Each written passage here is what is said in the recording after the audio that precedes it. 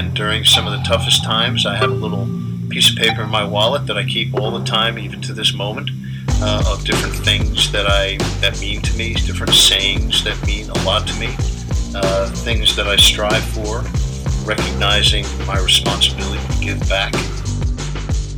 Reoccurring mantra I got into in college where I would just say, I'm going to break the mold. 2 days after my second injury, my dad flew out to Indiana and we drove home. Went right up to my room, slept for a day, and then I woke up the next morning, I spray painted my wall, no quitting me. I remember, there is no quitting me, and I won't give up. The number one thing you gotta remember is you're transferring energy. And whatever energy you got is the energy the viewers are gonna have.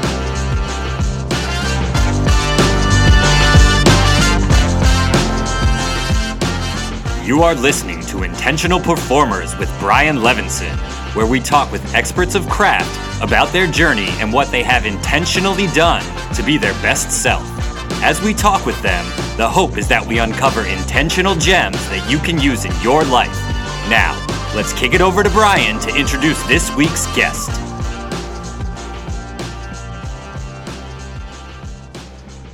Hello, everyone, and welcome back to the Intentional Performers Podcast. I am Brian Levinson, excited to have you with us today for another incredible episode. But before we get to today's guest, I'd like to share a bit about myself. So my day job is that I work as an executive coach and a mental performance coach. And I founded a company called Strong Skills. And at Strong Skills, our team is on a mission to change how the world thinks about soft skills. See, we are facilitators and coaches, and we truly believe that labeling competencies like leadership, teamwork, and communication as soft devalues and minimizes the importance of these skills. And one of the strong skills that we teach is what we call Shift Your Mind. And the teachings come from my book, which came out in October of 2020. If you enjoyed today's conversation or any of our past guests, then know you're going to love the book. You can head over to Amazon or anywhere books are sold to purchase, and you can even listen to the audiobook via Audible. Thanks to all of you who have already purchased, and I've been truly overwhelmed by the response the book has gotten so far. Lastly, if you enjoyed today's conversation or any of our previous episodes, we'd love it if you went over to iTunes and wrote us a review.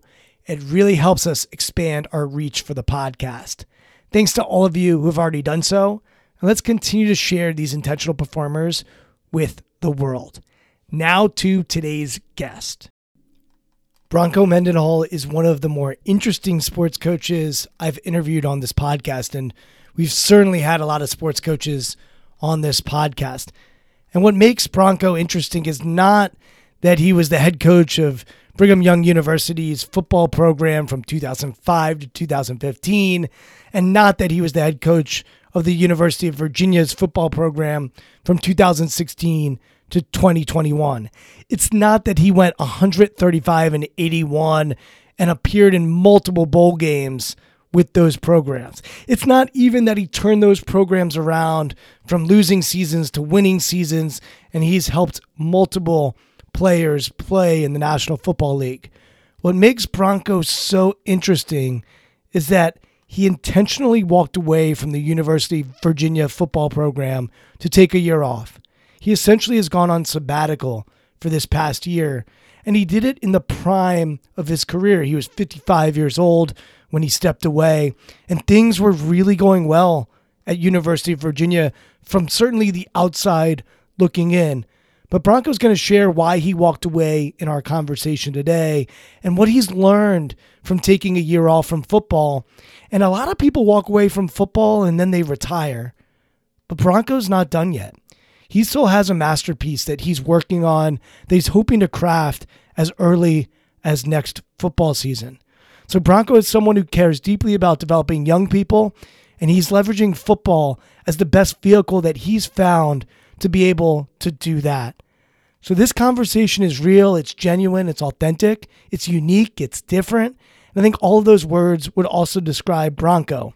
At his core, he's a learner. He's someone that is constantly growing and is super curious to learn from others. And so he's taken this time off to really dive deep into what he wants to create when it comes to a college football culture and how he can impact young people. So here is Coach Bronco Mendenhall. Coach, thanks so much for coming on the podcast. Really excited to chat with you for a number of reasons. But when I asked you, like, what do you love talking about? You lit up. Like I could hear it in your voice.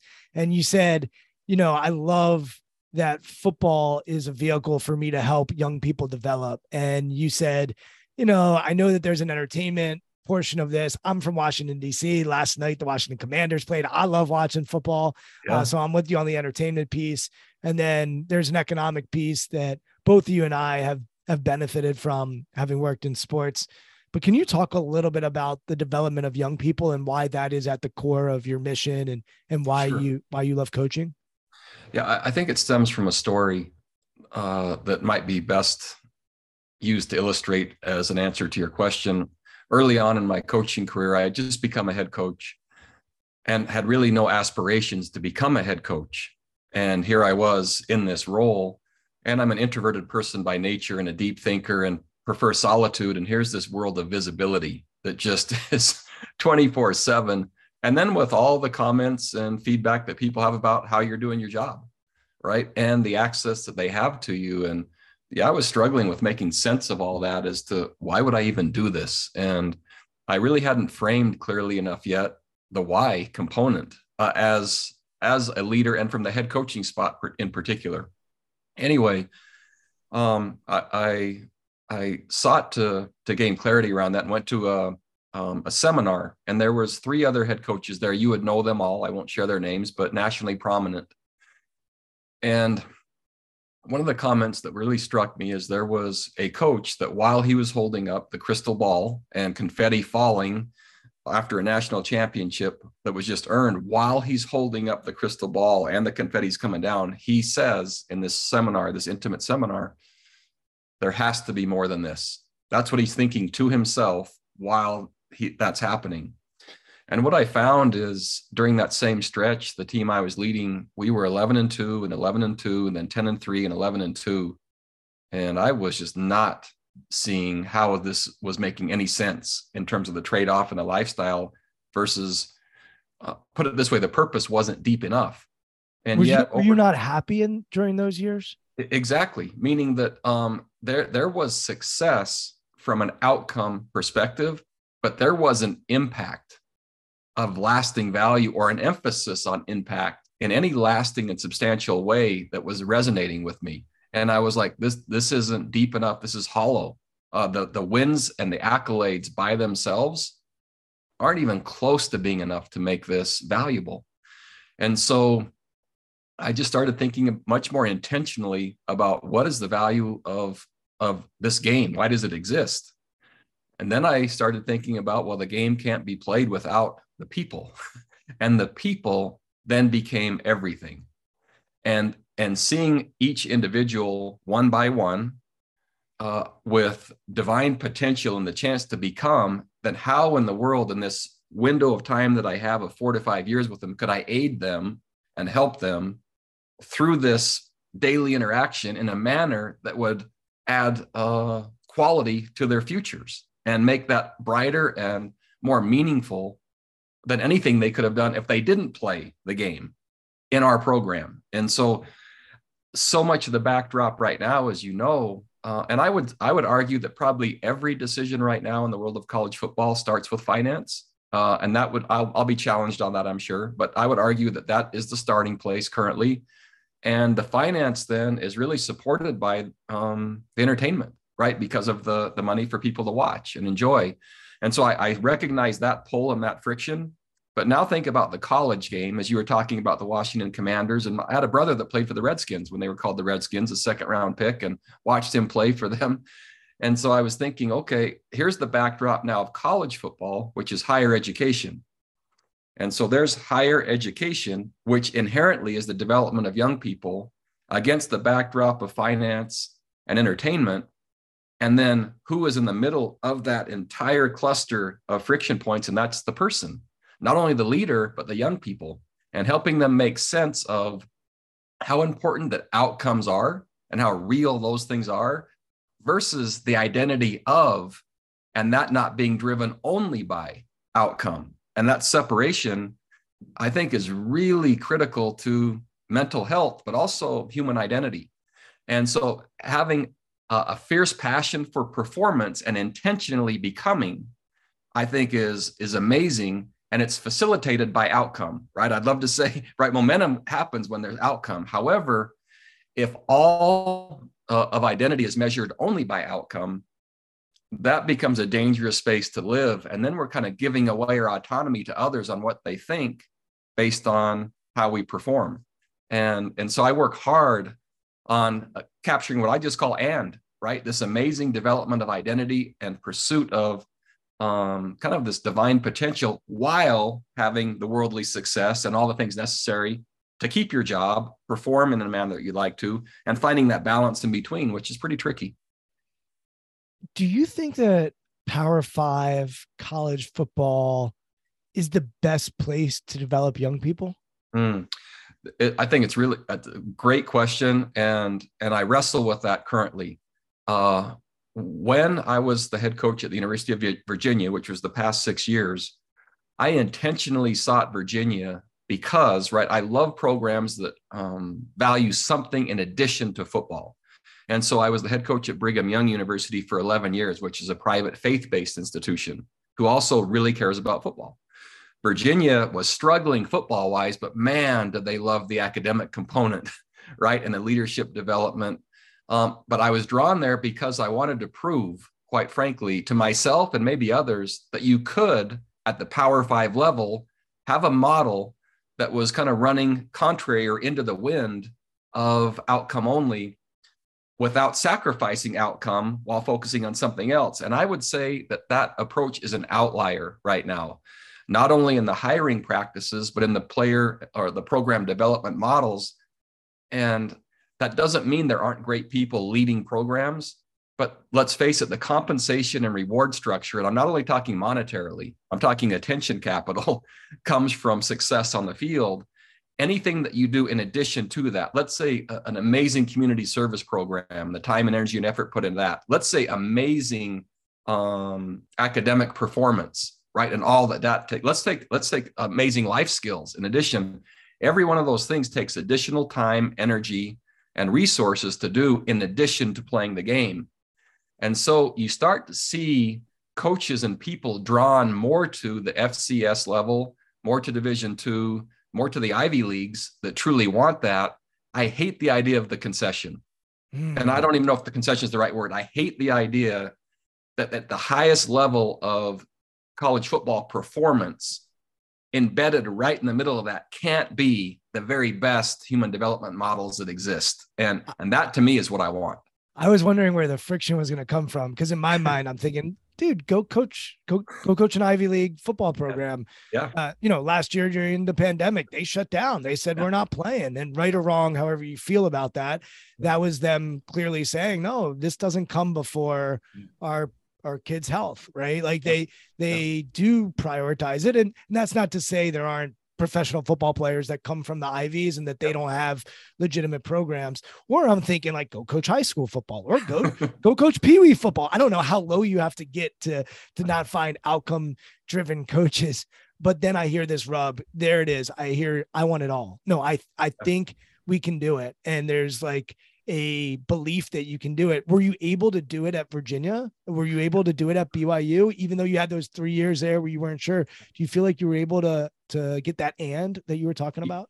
Here's the thing is how that's measured, I think, is debatable. It was my intent from the moment I woke up to the time I went to bed every single day to try to provide a model that demonstrated, and yes, you can.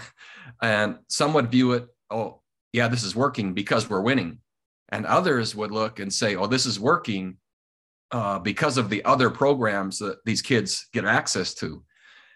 I view that all as how you measure it. And I don't think one can be the only measure. I think it has to be measured in both. And yet, as you brought up, Power 5, how is it truly measured? The top 25 rankings aren't based on the collective development of young people. They're based only on performance. I love the idea. If I'm one of those top 25 programs and have been many times, I just simply could not rest well with that unless I knew something else magical was happening with the young people in the program in addition to that. The reason I like that is because now you're talking about a platform and visibility to actually demonstrate a more powerful way to live, which I believe. And so I hate the idea of having to concede this level because it's so all consuming on results that you have to just give away the other part. And I'm not for that. And so I personal crusade maybe would be it might be the right thing, but I want it all. And I would love to demonstrate and continue to demonstrate it can be done by intent, by design, by organizational behavior, by motives and relationships, but also amazing innovation, scheme, and strategy for those young people that do want that. And what I found over time, and this is going to be stereotypical in nature as I say it, and so I'm not proposing this is one size fits all, but if you use the STAR model in recruiting currently, 5 stars meaning the best players, 1 star meaning those less capable. What I found in general is that the higher number of stars, the more they cared, the less they cared about the development model, the more they cared only about football and wanted to align themselves right with a place. And so I'm not saying that's negative. What I found in the 3-star range is players that could be developed into, right, amazing and possibly professional football players, but they actually wanted and were driven by other things in a more comprehensive manner. And so back to your question of, do I think that I did that or was I doing that? I would answer yes, mostly because my clientele and those that were choosing me and I was choosing them chose they wanted that with this 3-star-ish kind of realm they were living in. And many had already chosen private schools, boarding schools, their families already chosen, right? They wanted academics and performance. And so we called those profile schools and we were attracted to each other. Could there be a ceiling on that if all you're playing against is 4 or 5? I think culture, innovation, leadership, and coaching goes a long way. And so therein was the space that I chose to dwell. All right. So like a real question. Alabama, Nick Saban decides to retire tomorrow. Alabama calls Bronco Mendenhall. They say, you're our guy. We want you to coach this team. I'm assuming that's not the place you want to go. Here's the way I would respond to that. I'm honored and flattered and so encouraged by the football success. Now, here's my approach. And let's say that there wouldn't be one compromise made football-wise, but in addition to that, not in place of, in addition to that, I'm going to focus on these other things. Is that what you want? They then, right, I'd frame it right back. My commitment is to not only take the record and what's happening, but to expand and continue and grow that. However, in addition to, not in place of, will it be harder? Yep. More time? Yep. More energy? Yep. Maybe more resources? Probably. But I want all of this too. Is that what you want? And if that response is yes, shoot, sign me up for that. Cool. That's really helpful. And it's interesting because I had Tara Vanderveer on the podcast last, and we're going to get into your sabbatical because Tara has built what you're talking about with Stanford women's basketball. She's a 3-time, national champion. I think they've been to the Final Four 13 times. But when she took that job, she came from Ohio State. And at the time, the message was, you can't win at Stanford because the academics are too hard. You're limited in who you can get into the school. And she went toward that challenge. And Tara, I tried to give her praise over the course of our conversation. She wanted none of it. She is a pure coach in the sense that it's all about her players. And when I say her players, she has 12 former players that are now coaching in college basketball. But more than that, she would talk about the doctors and the professor and the engineer and the lawyer. It was so clear during our conversation that she really cares about the whole person. And it's interesting because you look at basketball and you've got her on the women's side. You have Muffet McGraw at Notre Dame, who built a powerhouse there.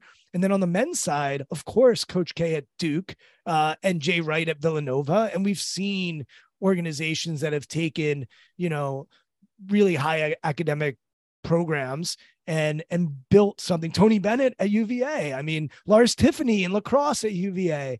And so it sounds like there's still some optimism from you that that and idea is possible. And I'm not saying all of those programs are exactly the same, but the notion that it can't be done in football, it seems like that's kind of silly. Like there should be some optimism about that. So I'm not only an optimist, but I'm a realist at the same time. And I understand the challenges, and every one of those people you mentioned, wow, do I admire and study and have learned from.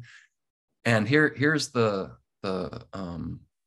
possible differentiating point is just simply scope and scale, number of players, right? And that doesn't mean better or worse. I'm not saying that. This just means the scalability of 12 or 15 and 125. And then the revenue and pressures that come with that are very similar. And yet football finances drive and really fund almost all of college athletics at each institution. And so while the value to me isn't different, the scope and scale is different, which then increases the challenges of then having a staff and an institution and alignment that want that. And when you have designed and intentionally built that, that gives you your best chance. And I love the success stories of someone choosing, which is my belief, of Stanford or Virginia, amazing academic schools, and then saying, that's not going to be the reason that we're not successful. In fact, it's going to be the reason we are successful because of the type of people that want that. Now, am I skilled enough as the leader to design and attract and build a program to accomplish that? To me, it's not an issue of can it be done. The issue is how do I become the person to help it be done? And so it really reflects back to my own development as a person, and hopefully then can transfer that to others or attract others to help me do that. And when maybe I do a good enough job, it will show it can be, or someone else does a good enough job. But the idea that it can't, I just don't adhere to. It's who's capable and who will work diligently enough in pursuit of that. And man, will I celebrate when it is done. So I live in Washington, D.C. We're not far from Charlottesville. I've been down in Charlottesville, beautiful place, amazing place to raise a family. You get kind of a little bit of everything down there. It's a really special community. We actually had on the mayor of Charlottesville, obviously talk about some of the dark times that have occurred in Charlottesville. But for you, when you resigned, it made news. I mean, it is a big deal because it was a surprise for pretty much everybody. And you were building this program that seemed to be on the way up. And I mentioned Tara because Tara in 2015 started taking a summer off where she'd go to the lake and rejuvenate herself and just play and be a kid again. Well, here you are doing something that I don't know too many coaches that say, hey, I'm going to walk away on my own volition. We've seen coaches have to walk away for other reasons, but you know, your athletic director wanted you to be there. And you said, I want to take a year off because there's a unique opportunity for me to connect with my wife and connect with myself. So how's it going? How's this sabbatical life going for you? I'm an avid reader, and I seek peace and solace and contemplation and perspective, which is all difficult to fit into a normal Division I and Power 5 football head coach's job. But here's the reality. I think it made news because it's rarely done on someone's own terms. And here's the other thing is there's so much in the news now about buyouts. And I was making a large salary. And when you walk away, you forfeit the salary. And yet most of the news right now, when do you fire a coach? And wait, there's a $40 million buyout or there's an $8 million buyout. All those things are real, which I think plays partly into the decision-making process. Part of my decision acknowledged, am I authentic? And am I above or maybe separate from the finances? And not that is the reason to have done it, but hopefully there's an authenticity that was validated for anyone that was wondering. it is real. The approach is real. The intent is real. And so how's it going? I'm 50 feet from Flathead Lake right now as we're speaking in Montana, building a home that was designed to be much like Tara, our summer place. In football, the coaches, you get a little bit of time in July. And so for my kids, eventually my grandkids, this will be the place we gather. 15 minutes away as horse property. That's how I grew up. And my kids and I are into team roping. And so by the end of November, our infrastructure for chapter 2 will be built and ready without an intentional pause to express my values of what really is important, not only personal renewal, but connection with my family, not only this year, but a place and a time set apart. I don't know how to show them that I value them more than anything else other than, no, this entire year and for our future, we're going to design this place that we'll always have and always be able to come to connect in a manner that we hope that kind of builds our posterity and our values as a family forever. And so, yeah, but Dad, this is what about? Well, I can always go back.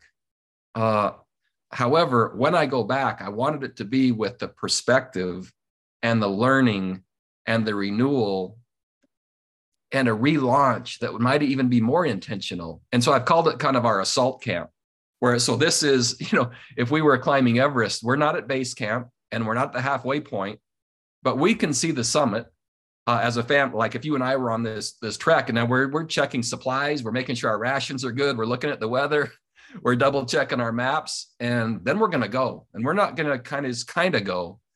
We're going to go more intentionally, applying all the learnings that we've had up to this point, put those in the best use possible, and hopefully use that to propel us, right, and give us even more momentum. And so, yeah, the perspective and renewal has been essential, but more essential than that is the reassessment of my values. And I've shared this story a couple of times, Brian, and I thought I would share it with you. Is it's been fun to view my phone and contrast it from when I'm coaching and this year that I'm not, and see who calls and who doesn't. Well, hardly any people call. Who texts and who doesn't, right? However they communicate. And what I found is very few administrators have called or texted. Some, very few fans called or texted. Most didn't have my number anyway, so that's not fair. What the overwhelming and majority of calls or texts have been are from the players, right? Former players and their wives or families. And so disproportionately, and I've labeled those transformational relationships to the ones that aren't calling as transactional relationships, just two words that kind of came to me. And transformational is in the helping people become, right? Kind of going through state changes to reach their potential.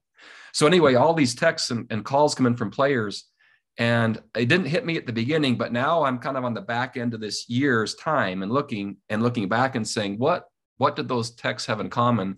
Not a single one has mentioned a game. I'm shocked by this. Not one has mentioned a conference championship. Not one has mentioned a record. Every single one has mentioned moments.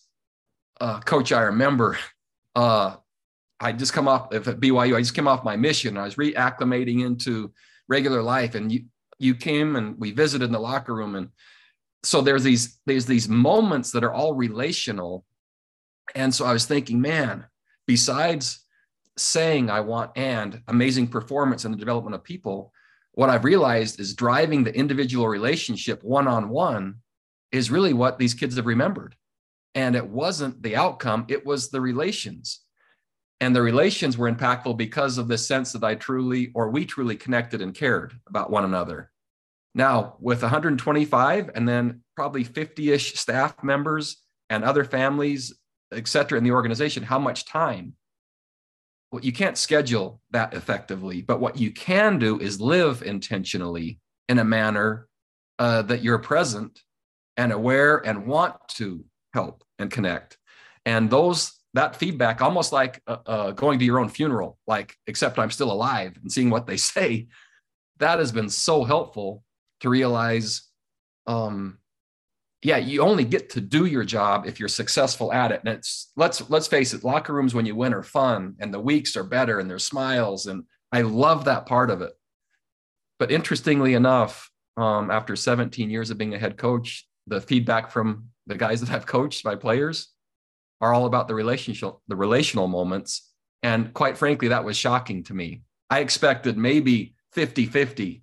Man, I still remember that game versus these guys. I still remember that bowl win. Coach, that year of 2015, that'll go down forever. I was expecting way more of those.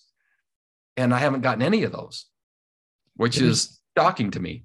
There's an old Chinese proverb that I'm going to share with you because I think it'll resonate. It says, if you want happiness for an hour, take a nap. If you want happiness for a day, go fishing. If you want happiness for a year, inherit a fortune. If you want happiness for a lifetime, help somebody. I'm curious, how does that land with you? It goes right to my heart, and it just makes me smile and ponder and self-assess. I never feel as good as when I'm serving, right? When I'm actually helping others. And even in my, the position I hold in our church, I've been called to help young men, and we were just doing a service project and chainsawing wood and stacking it and helping this person for the winter. And there are smiles everywhere, and we're all sweating, and it's hard work, but we're all smiling. And there's a camaraderie that's galvanized by doing hard things together.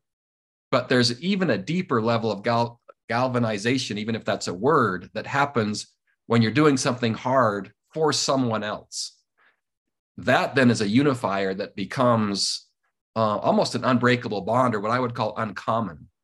I would simply like there to be, and I'm not saying there's not, I would like more programs to focus on being uncommon, not typical, but uncommon in the growth, development, and true achievement of young people in addition to what they're doing on the field, right? Not in place of, in addition to.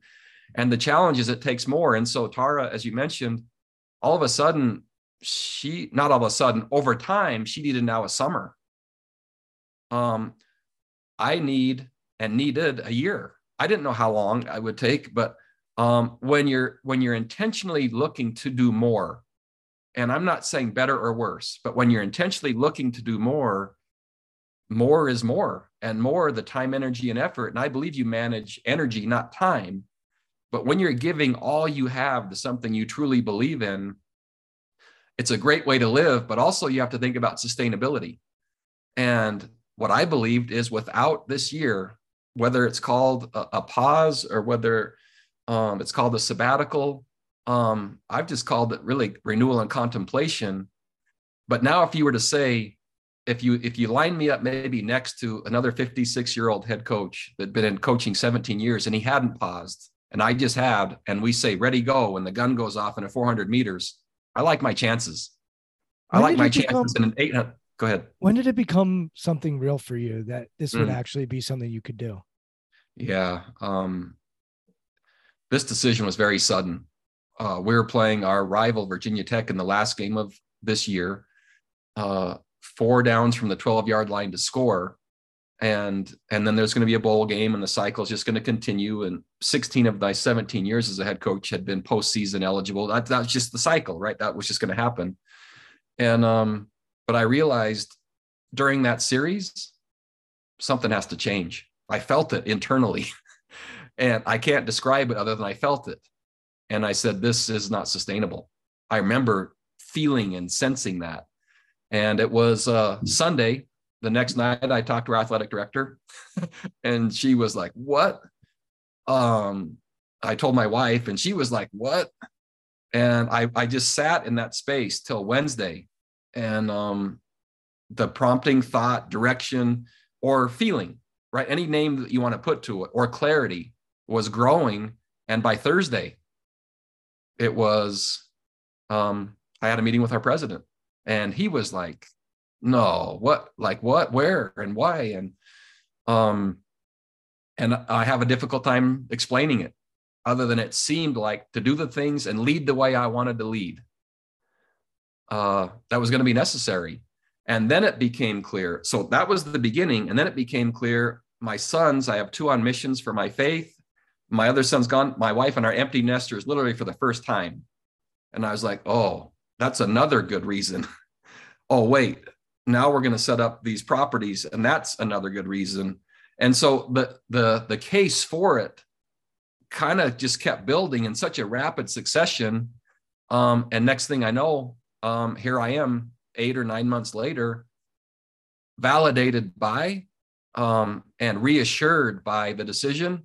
But I can't say there wasn't fear, and I can't say there wasn't apprehension, and I can't say there wasn't uncertainty, because there was, man, at every turn. But yet there was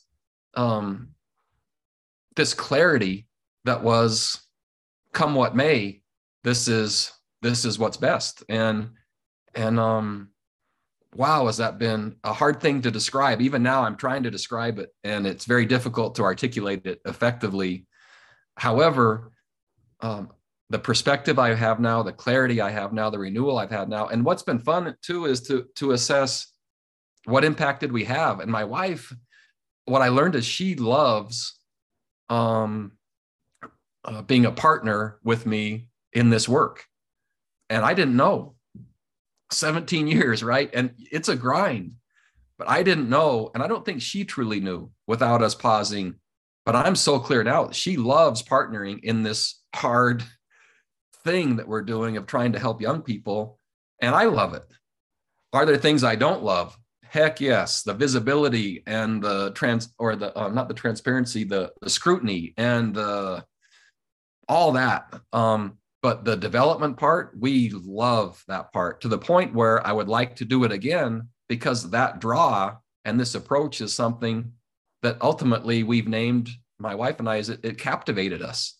But you miss it. You miss, that's what I'm hearing from you. You miss the ability to tangibly develop young people. And so if that was going to be my question, hey, what are you missing right now that you're not getting from the time off, from the pause, from, being with the horses on the ranch, from being with your wife? It sounds like that's the piece that is still yearning.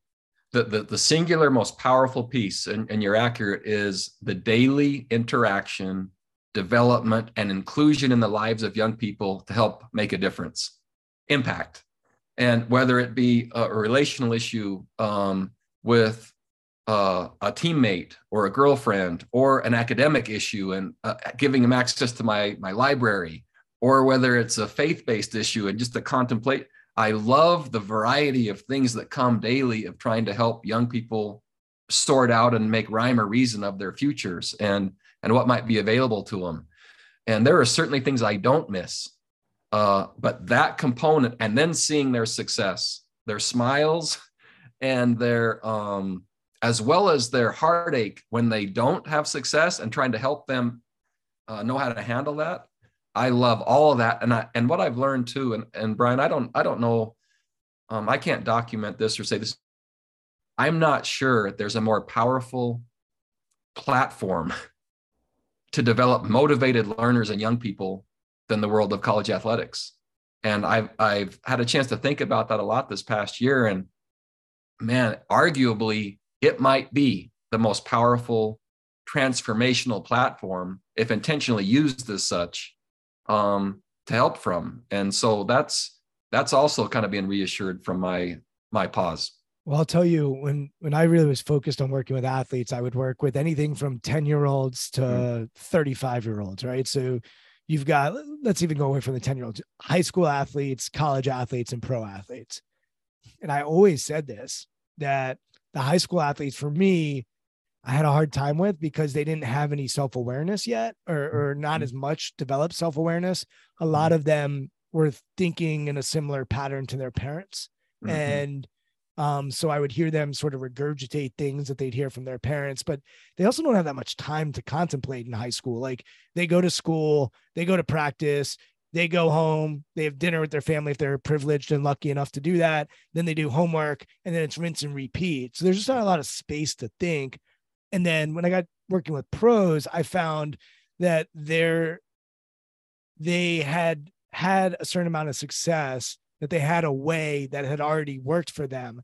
And so it was often hard to get them out of certain thought patterns because they had arrived. And so I would struggle sometimes with that level. When I work with 18 to 22-year-olds, generally speaking, there's something beautiful about the college experience, because there is space. And that's not to say they're not busy and they're not doing a lot, but they're walking through the quad, or, they've got some time to just be or socialize, or like there is something different. And by the way, their parents aren't in their ear, even though they might be texting, calling, whatever.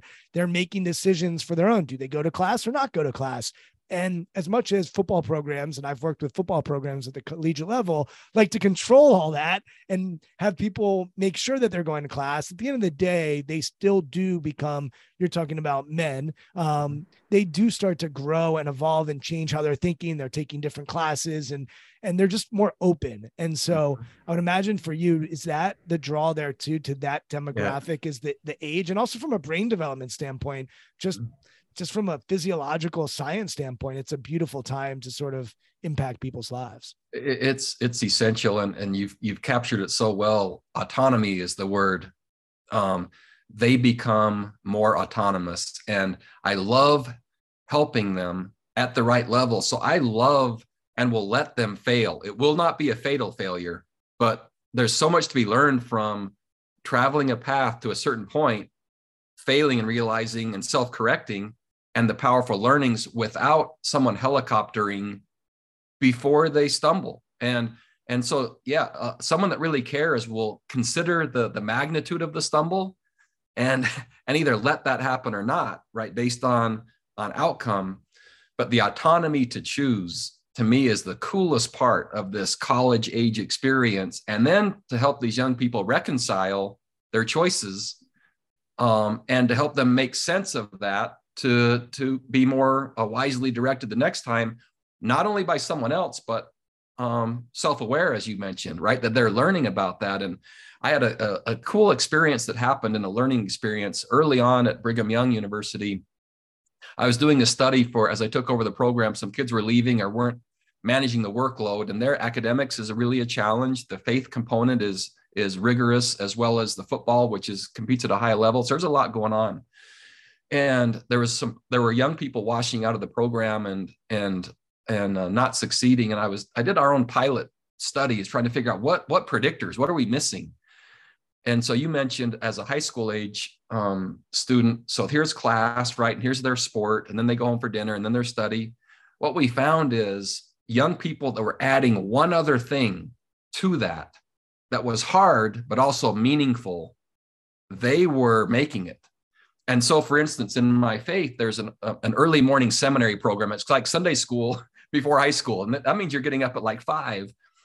And I'd start just looking at their attendance record.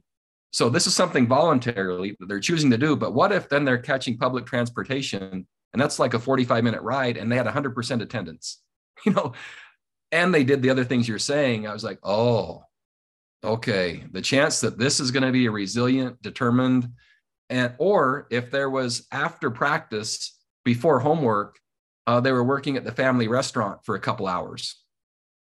And those type of things started to be great predictors of increased expectations, but also direction and love from a family that was giving these kids a great chance. So what I learned kind of through teaching as leadership in the Teach for America program is these young people that were doing a masterful job at teaching and having the most success, they never compromised the standards within the classroom time frame.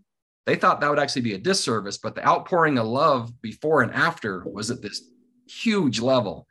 And so the programs that I would like to run is the standards are uncompromising and probably exceeding that of many others. Yeah, but the outpouring of interest and love around that is just off the chart, which is why it's harder. What you're capturing is something called self-determination theory, which suggests like 3 components lead to a human who's determined. Competence, like they know what they're doing and they're good at it. Autonomy, which you hit on, and I'm surprised I didn't come up with that word. Thanks for that. And then the last one's relatedness, which is, I think, I think for you, it sounds like your faith has given you a lot of relatedness and feeling like you're part of something bigger than yourself and feeling like you're part of a community. And especially in the Mormon faith, there is a communal element that exists. That's a big, big part of, I'm not Mormon, but I've worked with Mormon athletes and spoken to Mormon leaders over the years. That relatedness piece, I would imagine, especially at BYU, was a big, big deal. it was a big deal, and there was unity that came through that added a sense of purpose. That was an additional, again, one of those and things. At Virginia, though, I loved being able to see people by their qualities, not by their faith or not by their skin color. It was so helpful to me to then have a brand new environment where I was just looking for the person, right? The qualities of who, rather than what the outside looked like. And that was so helpful for me to be able to re-emphasize that part. Back to the autonomy piece just for a second. What I also learned in that little study, and this might be helpful to, I don't know, leaders or parents or any family that was relocating to the community where their son was coming to school, those young people struggled mightily. And you're saying when you would recruit them to BYU or UVA, and then the parents would say, hey, we're going to actually relocate so we can be closer to them, that actually harmed them, in a way that they didn't think it was. Exactly. And so the intent was pure and to be close. But what happened in a large number of cases is the intervention of the family when things got difficult for the young person to save them before they had struggled. And there's a sequencing there. And what I promised my team is I won't save you unless necessary. Right. And so they knew it would be like after all they could do. And then I would help, but I was going to let them struggle. And what I found when the families moved in most cases is they were saving before the struggle. And so this level of development and reliance remained so strong that the true growth and autonomy never truly came to fruition. And it was just a unique perspective that I gleaned over time and watching that pattern. And what was a great motive of being together and closer and family, all those things were great. But what I saw came with that was this, again, speed to save a little earlier than probably was necessary for the next stage of life for these kids as they were wrestling and struggling with their own beliefs, right? Their own interests and autonomy and how to manage that by themselves. And I worry sometimes that in the current direction of maybe Power 5 football, that we might just be prolonging adolescence. Because of all the structure we're providing and infrastructure and support that we're giving for the sake of, right, ensuring we have a team to play with and be successful with, are we creating enough space, though, for those kids that are going to college and they're working? And you could argue that football is work, but going to find a job and in addition to classes, there's still a little bit of difference there to me. And I'm not sure that we're providing the same experiences of self-reliance and self-direction as to what we're really going to do when football's over, knowing it takes almost everything to do it well. But man, are we just prolonging this youthful kind of saving mentality while they're going through their college experience? And then here's the real world because of all the support we're giving. Or are we promoting the struggle and kind of self-determination to help them truly be ready for the world when it comes, whenever football is done? And so I wrestle with that from a broader perspective with what I see. Well, and to your point, and we all know the studies now, like even if they are one of the lucky ones that gets to go play professional football, 3-year average, right? Like if they're lucky, it's like, okay, they play 3 years. Maybe if they're amazing, they play 8 or 9, but it's just a short-term thing. And yes, they can make millions of dollars, but still, okay, so you're 30 years old and you've made $20 million. That's not a successful life. Like there's a lot left. And by the way, that money can go away if you're not smart and thoughtful. And we've all seen that. So it's interesting way of thinking about it is how do we not prolong it? How do we help them really develop and grow? So whether they play in the NFL or they go on to be a doctor, we're going to help them be successful citizens, live well-being and the best version of themselves in that space. And I think it totally can be done. And I know it is being done. Now, at what level and what the percentages say, I can't document that or say that, but I worry with the structure that we're providing, that we could be limiting growth. And Bronco, how has your design changed? You mentioned design earlier. That was a unique word. And you said, I'm really thinking about what the design looks like for when I can run a program in the future. How has it changed during this contemplative time where you've been more introspective? Like, what has changed about the design? I loved even how you talked about research and, hey, at BYU, we started to study and research what's going wrong here. Like, what have you done over the past few months? That's work, right? Like working on your design. What's changed? Well, so really, I'm a research-driven individual, and I don't like presenting anything to my programs or team that I don't have at least 3 sources of. This is the best, and it's validated by this, and it's also validated by that. So yeah, we're going to try it. And I say that we're going to try it because this is what the research says. Now, has it been done in this context? No, but why not us? And so here we go. So I present it in that capacity. And so I love this idea of the 3 words, and you've heard them before, I'm sure, of fast and flat and flexible. Meaning, so in this world of college football, you're only given so many hours, but you hear these stories of coaches sleeping in their office and they have no time with their families. And I'm like, how come? And to me, there's a design flaw. And if you have aligned people who are truly, truly capable and fiercely competent and united within a culture, knowing that I believe that work expands the boundaries you set. Well, what if I set boundaries on, let's say that, and I'll just make up an example. Let's say that we're going to work the fewest hours in college football, but that means I expect a better result, not a worse result. That also means you're going to see your family every single night. So what does that design look? So I don't hear people even talking about like that. But what if, right, you're so fast and so efficient and so clear in your organizational design and methodology, knowing that and is part of it for players and staff, that you pull that off?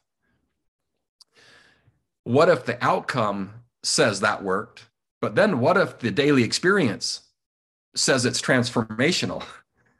I love that idea. And so again, I believe work expands to the boundaries you set. I also think there's categories of work, right? So there's your competitive work, which is, man, that's where the most value is: competitive enabling, business essential, Stephen Covey's work, right? There's compliance work and work to be eliminated. Well, I did this exercise and I did it annually. I categorized everything I was doing and everything in the program and put it in different categories: competitive enabling, and I would only do my competitive work. Well, if you're only doing work that makes a difference, those extra hours that some people stay of doing lower level work, that just means they haven't designed that work appropriately, haven't delegated appropriately, or don't have the people to give it to. And so I think, and what I've learned is organizations are perfectly designed for the results they get. This idea of randomness, sometimes injuries hit a team, sometimes, rarely there's things out of your control. But I would say as a baseline, I believe you design what you get. And I love the accountability that comes with that. So back to your question, if you have fiercely competent people, and so my idea was behind every door in our building, there was someone so fiercely capable, you would just race to go see him, with a problem within their sphere, and they were an amazing human being. So if behind every door, there's an amazing human being who's fiercely capable in their area, and then they're given the autonomy, but clear expectations of what their scope and scale is, and allowed to do their job with all those wheels spinning at the same time, rather than a top-down leader who's trying to control everything and micromanaging and having to be in every meeting with the offense, every meeting with the defense, people wait for him. I love trust. Trust is earned, but the speed that comes with trust is off the chart. So back to your question, the simple answer is who you surround yourself with.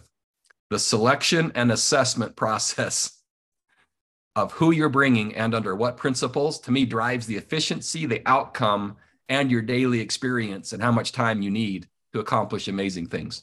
Yeah, I think one of the most underrated things that doesn't get enough attention and focus is the formation of staffs. Oh, yeah. I do not understand when I have been around sports teams. To me, if I'm the head coach, and look, I've never been in the arena like you have, so who am I? But I've witnessed and observed amazing cultures, and the best sports organizations I've been around are relentless in the staff that they're hiring, and not just hiring their buddy who they played ball with back 20 years ago. And they're being very thoughtful about how many people on the staff played football at a high level, how many didn't. Like they have a different perspective. How do we create a diverse staff that has different viewpoints? And I don't mean diversity in like checking a box diversity, but diversity of thought and experience and age. And like, there's so much that can go into a staff, especially in your sport, where you have like 10 coaches that are each running their own little program within your sport.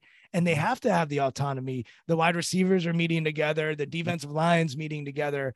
But I really was amazed. And you see this all the time. Like an offensive coordinator will leave to go be a head coach, and the next day they're hiring some guy. And I'm like, there's no way that they've done a full deep dive into the candidates available to get the best possible person for that role. But things go so fast, and you see that happen. And so as you think about putting together a staff, what are you looking for? How are you thinking about it to create a masterpiece? Yeah, I love two of the terms, creating a masterpiece. That was one of our guiding principles. John Wooden used to use that term, make it a masterpiece. And so that was one of my guiding principles at Virginia in terms of, if you start with the end in mind, what am I hopeful for? What would I like my life to look like? A masterpiece of doing good, a masterpiece of helping others. How did I do it? Oh yeah, he was a football coach.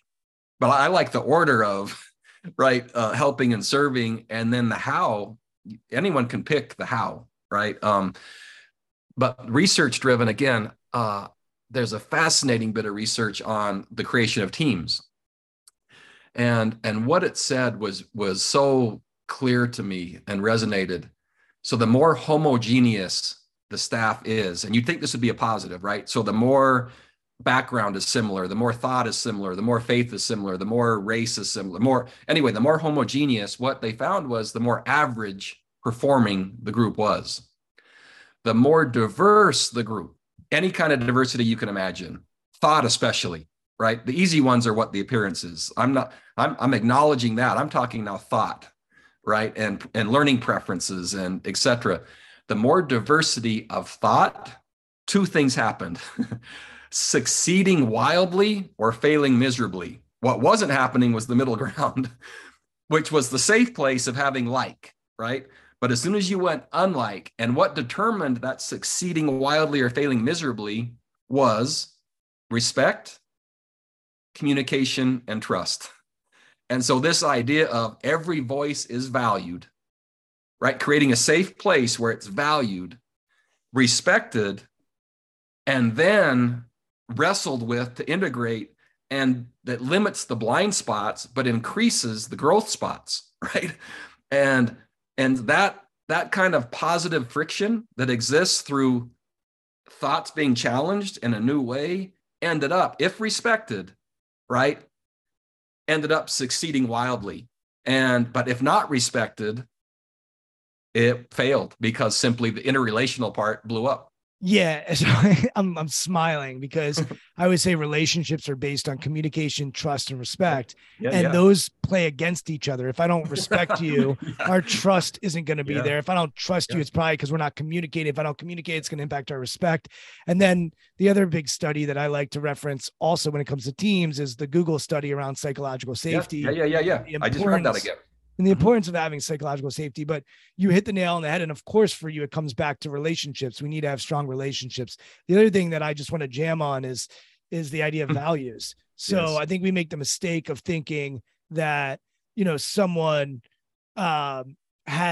is different from me because their values are different. And even I think politics, like I always talk about this, we have this story in our society with the two-party system that if you're on the left, you believe this. If you're on the right, you believe this. And if you actually listen to people and you talk to them, the issue isn't that we're all so different. It's that the order of our values are different. And one might value security as their top value, and another might value security as their fifth value. And one might value humanity as their top value, and the other might value humanity as their fifth value. But if we have strong relationships, communication, trust, respect, we can actually say to each other, oh, no, I value humanity. I'm just Yeah. not going to lose my security for the humanity. And, Yes. I actually value security, but I'm just not going to worry about my security if I have an opportunity to go towards humanity. And Yeah. I don't know how to fix our political system. Please. I'm not saying I do, but to me, it speaks to, if we can be open about our values, and if you can find people that align with your values, but still think a little differently. And by the way, the order of their values might be a little different, and that might be okay as well. As long as we have shared values, then we can row the boat in the same direction. So you're getting right to the heart of one of my favorite topics that I've had extra time to think about, back to this pause that I've taken. And so this idea of someone behind each door that's an amazing person, what you were just describing to me is, despite priorital differences, the respect and admiration for someone else's viewpoint and appreciation for it, to me, is those are the kind of people I want to be around, that are open-minded to listening and seeing value in a different way, and then being able to dialogue through respect in a manner that then comes up with the most comprehensive and a better solution that you could individually. And so I love that approach. And so then it's okay, well, in this world of college football, and here comes the early signing date, and you get a job and you got to put a staff together. Who do I know? And where's the search firm? And who's going to help me? And how much time? So time is the constraint, but what a mistake to go and put a staff together for the sake of a deadline, rather than go short staff for longer, but end up with the right people. And over time, that result will yield, unfortunately, the self-imposed, but also societal pose. Normally a head coach lasts about 3 years, right? And if you're not showing significant progress, you're done. So there's this accelerated time frame. However, that can't be at the expense of the team you create. And so you have to be really intentional on that. Otherwise, you're basically validating and signaling that you're not going to be successful and there'll be another coach soon. And so that front end, and what I wanted to say is, I view it more like a tryout. So for instance, at Virginia, I'll go to my wife first. And so we have 3 boys, and my wife, and we've already come up with this plan, and our kids are on board. And so we love the outdoors and backcountry and being in the wilderness. And so whomever they choose to be engaged to, the immediate agreement is a 10-day backcountry trip in the backwoods of Montana. And it's long enough where those packs are at least 50 pounds, right? If you're going to go 10 days, they're probably 75. Everyone carries their own pack. And we're going to know after those 10 days by the uphills and the downhills and the rainstorms and the sleet. And did you catch enough fish for dinner? And who's helping around the fire and getting firewood? And we will have seen way more than a movie and dinner, right? And so the best gift we can give is a tryout of, before we say yes, let's see if this is going to work, by clear things and clear experiences that will reinforce the values that we know are most important to a lasting relationship. And so at Virginia, what I started to do when I grew up in the horse business is, when kids would come on their recruiting visits and they're expecting entitlement and PowerPoints and dinners and all the stuff, right?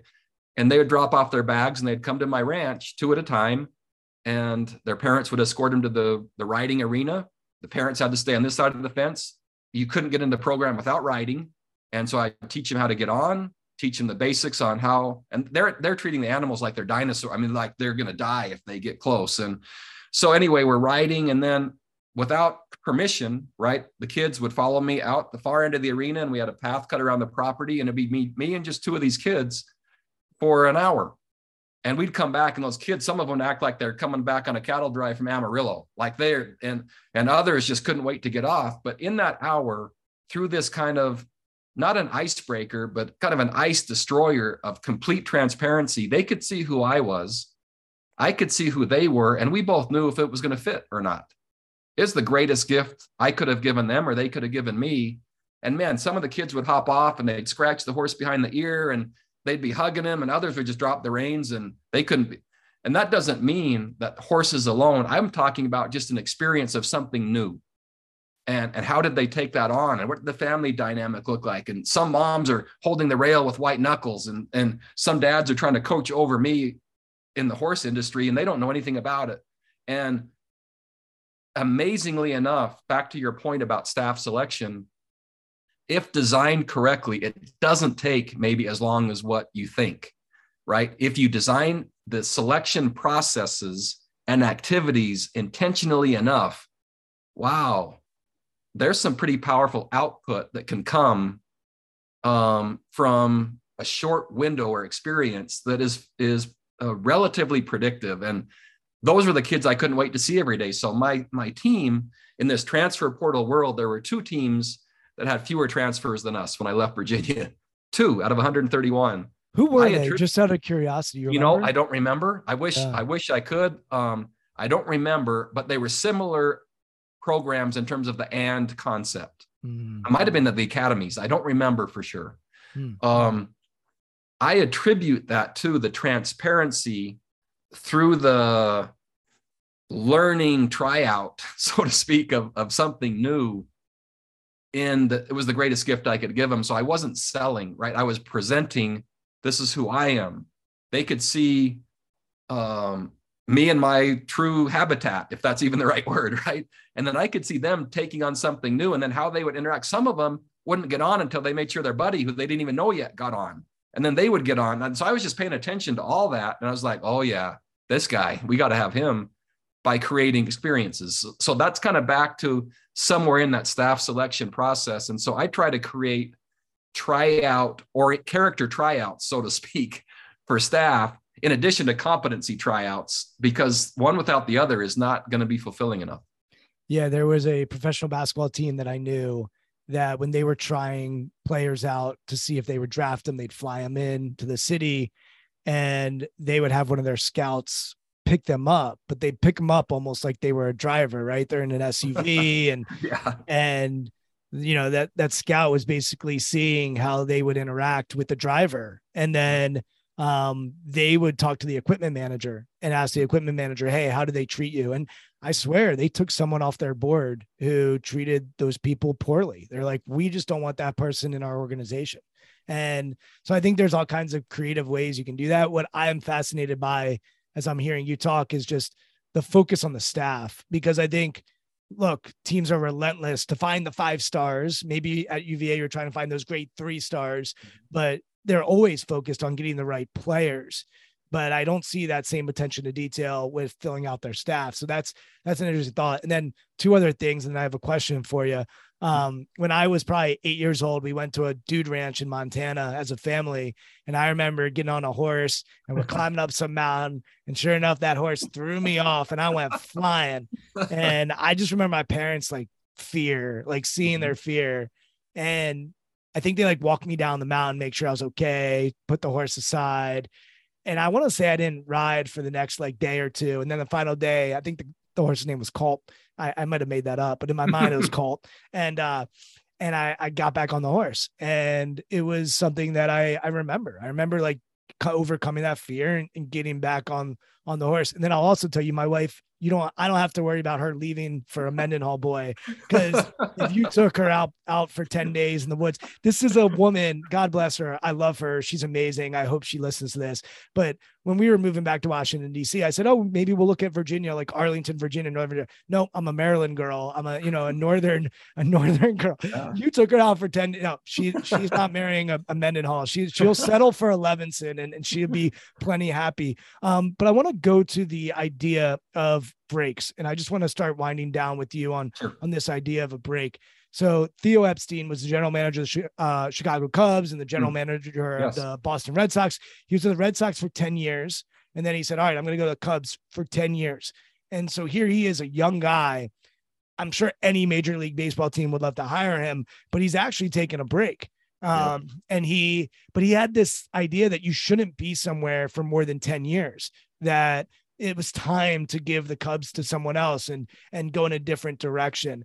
As you think about what you're going through in this sabbatical, are you thinking that you could hopefully be a trailblazer for others on how they're thinking about, taking a break? And I was thinking about this even from a marketing standpoint. If you take away all the pluses and all the reasons you've done it, I mean, when you step away on top versus getting fired, which probably going to happen at some point, somewhere down the line, you also have more options to choose where your next spot is. And I look at Sean McVay in the NFL, and there was just a huge article about the agony that he goes through as a coach, and he doesn't have kids yet, but he just got married. And you can hear him talk about this sort of addiction he has to the game and the sport and the X's and O's, but the realization that to use your word, it's not necessarily the most sustainable lifestyle. I'm curious if we're going to see more people maybe take a year off and then jump back into it. We've seen plenty of great coaches, whether it's Bill Cowher, Tony Dungy, step away, or we just saw Jay Wright in basketball step away when they still seem like they could coach, but to step away sort of in the middle here and say, hey, I'm going to step away for a year to think and to brainstorm and to reflect, and then I'm going to figure out what's best for me next. Do you think there's a way to do that going forward for others? I'll tell you, I hope so. I really do, because I'm reaping the benefit of it, and not knowing truly what I expected or what the yield would be. But now that I'm on this end, and here's maybe a validation of what we're talking about. And I appreciate your depth and perception of what we're talking about. Probably 8, maybe 9, maybe 10 other head coaches, the minute that I made my decision, their text came in as, I'm right behind you, the courage yet to do it. But that could have been the smartest thing I've heard or seen anyone do. I wish I could do it. It was kind of like that, because there's fear, like what will it look like? What will it feel like? But I didn't have any head coach. Are they still in touch with you and saying, oh yeah, they're still connected? Oh yeah. Let's take 10 of them. Let's just say there's 10. Yep. What do you think the odds are, and how many of them do you think will actually do it? I don't think any will do it. I think they'll end their coaching career and not come back, is what I think will happen. But what if they have so much to add, right? What if the people that suffer will be the young people because they didn't? And these 10, and you would know them all, right? These are prominent, and there's this, maybe it's not acceptable to do what I've done. Maybe it's atypical, right? It's just unheard of, which I would say is fair, right? But what if 1 year pause would mean 10 more teams getting help? I'm talking yearly, right? What if that influence, and what if without the pause, there's 2 more teams that are influenced? And again, to do this really well, I love the idea. And in fact, it would be really cool to me if it was almost mandatory as a head coach. And if you're successful, right? I was at BYU for 11, left on my own terms, UVA for 6. Those are relatively long tenures. Back to one of the other points, and I'm going to circle back, is I do believe there's a shelf life at each place. I do believe that a certain leader can maximize resources, innovation, and a certain staff can go to a certain point and all things aligned. And then at some point, either through sustainment, cultural, energy, ideas, etc., that there kind of becomes when growth is stalled, right? There's a great book by Jim Collins, When Growth Stalls. There can kind of, even though the record might be strong, you can kind of feel culturally that it's just not as vibrant maybe, right? And so I think, right, it's about that 10-year mark, man. And if you're longer than that, I have no research to back this up. This is just intuition. But sometimes it could be a little less, where a given staff or a given leader at a given place with existing resources, that's about what's going to happen. And then a new coach with maybe additional commitment, et cetera, will elevate. And I try to be mindful of that at each place where I want to accelerate and grow it. Now, if you put that in the giant landscape of, okay, back to this pause idea, first of all, the deterrent is money. So even though coaches make a lot of money, to walk away from not only the existing salary that year, but the remainder. But what if, this is just a thought, right? What if in the world of college or college athletics, and mandatory doesn't seem like the right word, recommended, at after year 10, which means you've been successful as a head coach, that, it's expected for the, not only that institution, but for the young people, but also that individual as a leader to care for them, that's kind of what is expected. Well, here's the crazy thing. academia, they take sabbaticals all the time. It's actually quite normal in universities. Like if I think of who takes sabbatical, I actually think of university professors, and you're sharing a campus with them, but it is a different, it's a whole different ball game. But it is interesting. I'm thinking about my executive clients, and I think about the investment banker or the guy on Wall Street. And for many of them, their model is, I'm going to maximize this, make as much money as I can. And then maybe I'll stop at 50 or whatever the age is, or 60. And I think there's something else that you're bringing up here that is really cool and unique.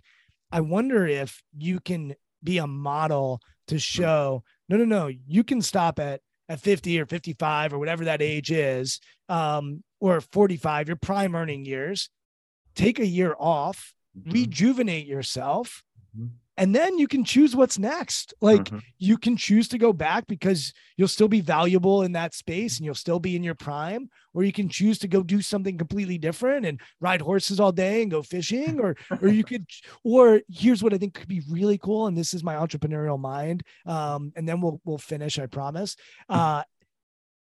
I could see like Bronco going for, to a new team, having success, building his masterpiece, and then saying, hey, I'm done after 10 years or whatever it is. And then I could see you actually coaching and mentoring others to create that for themselves, and how powerful it'd be. And to your point, how much healthier our systems would be if people that were in their prime started to think, hey, I can go away from a year. They won't miss me that much, but I'll still be valuable, right? Like that's the key, is like, hey, they'll be okay. My program at UVA is still solid because I left it in good standing, but I'm still valuable. And both of those can exist. Both of those truths can exist. And really this idea, I don't believe that I'm the only one that can make a difference, right? I love improving programs, and I don't want to go unless I think, man, they're ready to be sustainable, right? I love to see things continue and even improve when I leave. This isn't about, I want to see something fail just to prove I was the one that made the difference, right? I would love it to be where,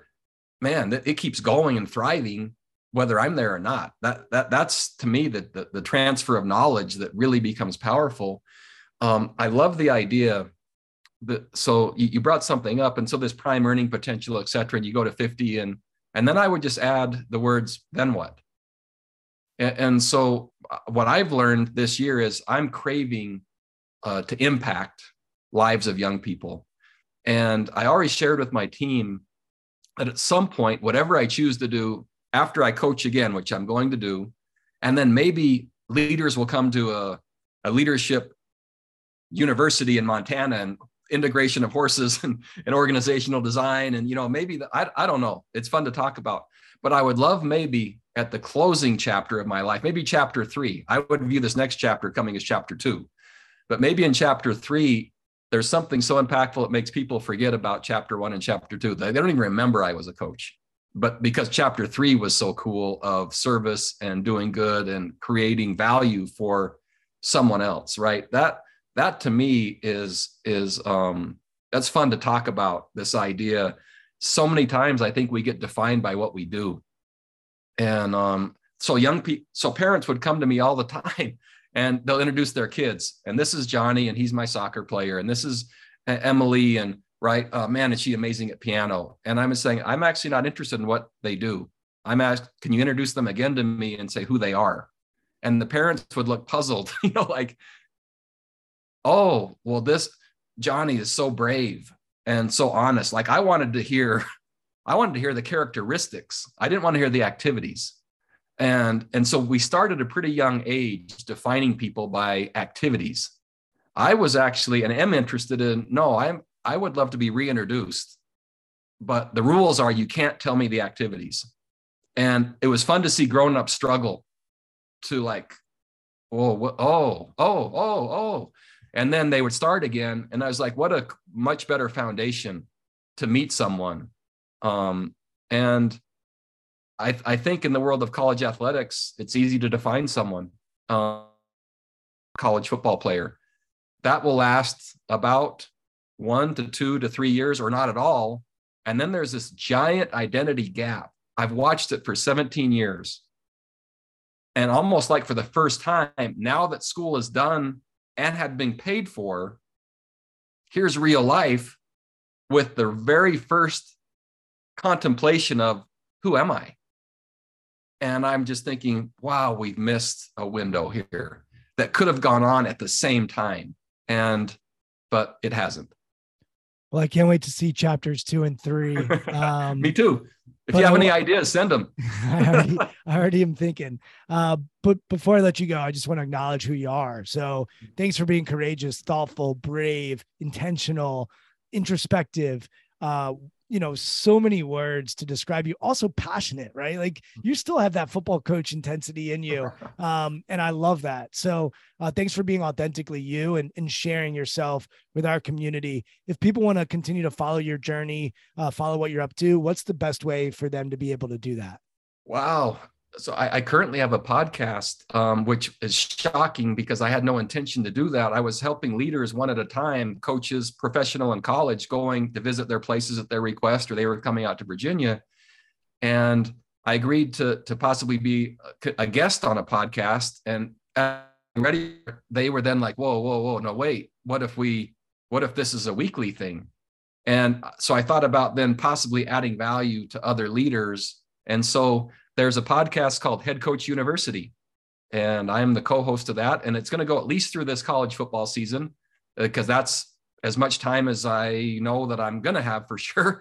And I'm having guests on currently, which is so fun, that hopefully add, much like you're doing, not nearly as established, but just trying to have people on that have unique stories, talents, or perspectives that might add value to other people that really want to learn. That's awesome. And I've listened to podcasts. It's great. Highly recommend people check it out. I definitely listened to them in preparation for today. And before we started recording, I confirmed, hey, you're going to be on the podcast. You're like, yep, I hope I add value. And I will tell you, you certainly have added value to me. And I'm certain to the people that are listening. You can follow along to all these conversations at strongskills.co/podcast. Twitter is also a place I like to play at Brian Levinson. Bronco, you're on Twitter as well, aren't you? I'm not. You're off. I'm off, and my wife and I. So I got to add one more quick story. I know that this is probably like the longest thing ever. No, it's not. We've gone longer. But so when I became a head coach, man, did I get all kinds of foul emails and stuff after games, and in every way that could possibly get access. So I answered every one of those personally with an invitation for the person to come talk to me in person. Not one ever showed up. And so back to this Twitter thing, I'm probably the least social media savvy of any guest that you've ever had. So anyway, that's the backstory behind the story of why I don't. It's beautiful. You can just tweet at me and I'll tell you what Bronco's up to, and I'll be his PR going forward. But thanks so much for coming on the podcast. Looking forward to connecting with you. Maybe you can get me on a horse one day. If the horse's name is called, even better. If not, maybe we'll get my wife to go out for 10 days out in the country with the Mendenhall, as long as they're not going to take her away from me. But thank you so much for sharing this. This has been wonderful. So I appreciate you. Absolutely my pleasure. And thanks to everyone for listening. Thank you for listening to Intentional Performers with Brian Levinson. Here is this week's episode gem. What would I like my life to look like? A masterpiece of doing good, a masterpiece of helping others. How did I do it? Oh yeah, he was a football coach. But I like the order of, helping and serving, and then the how. Anyone can pick the how.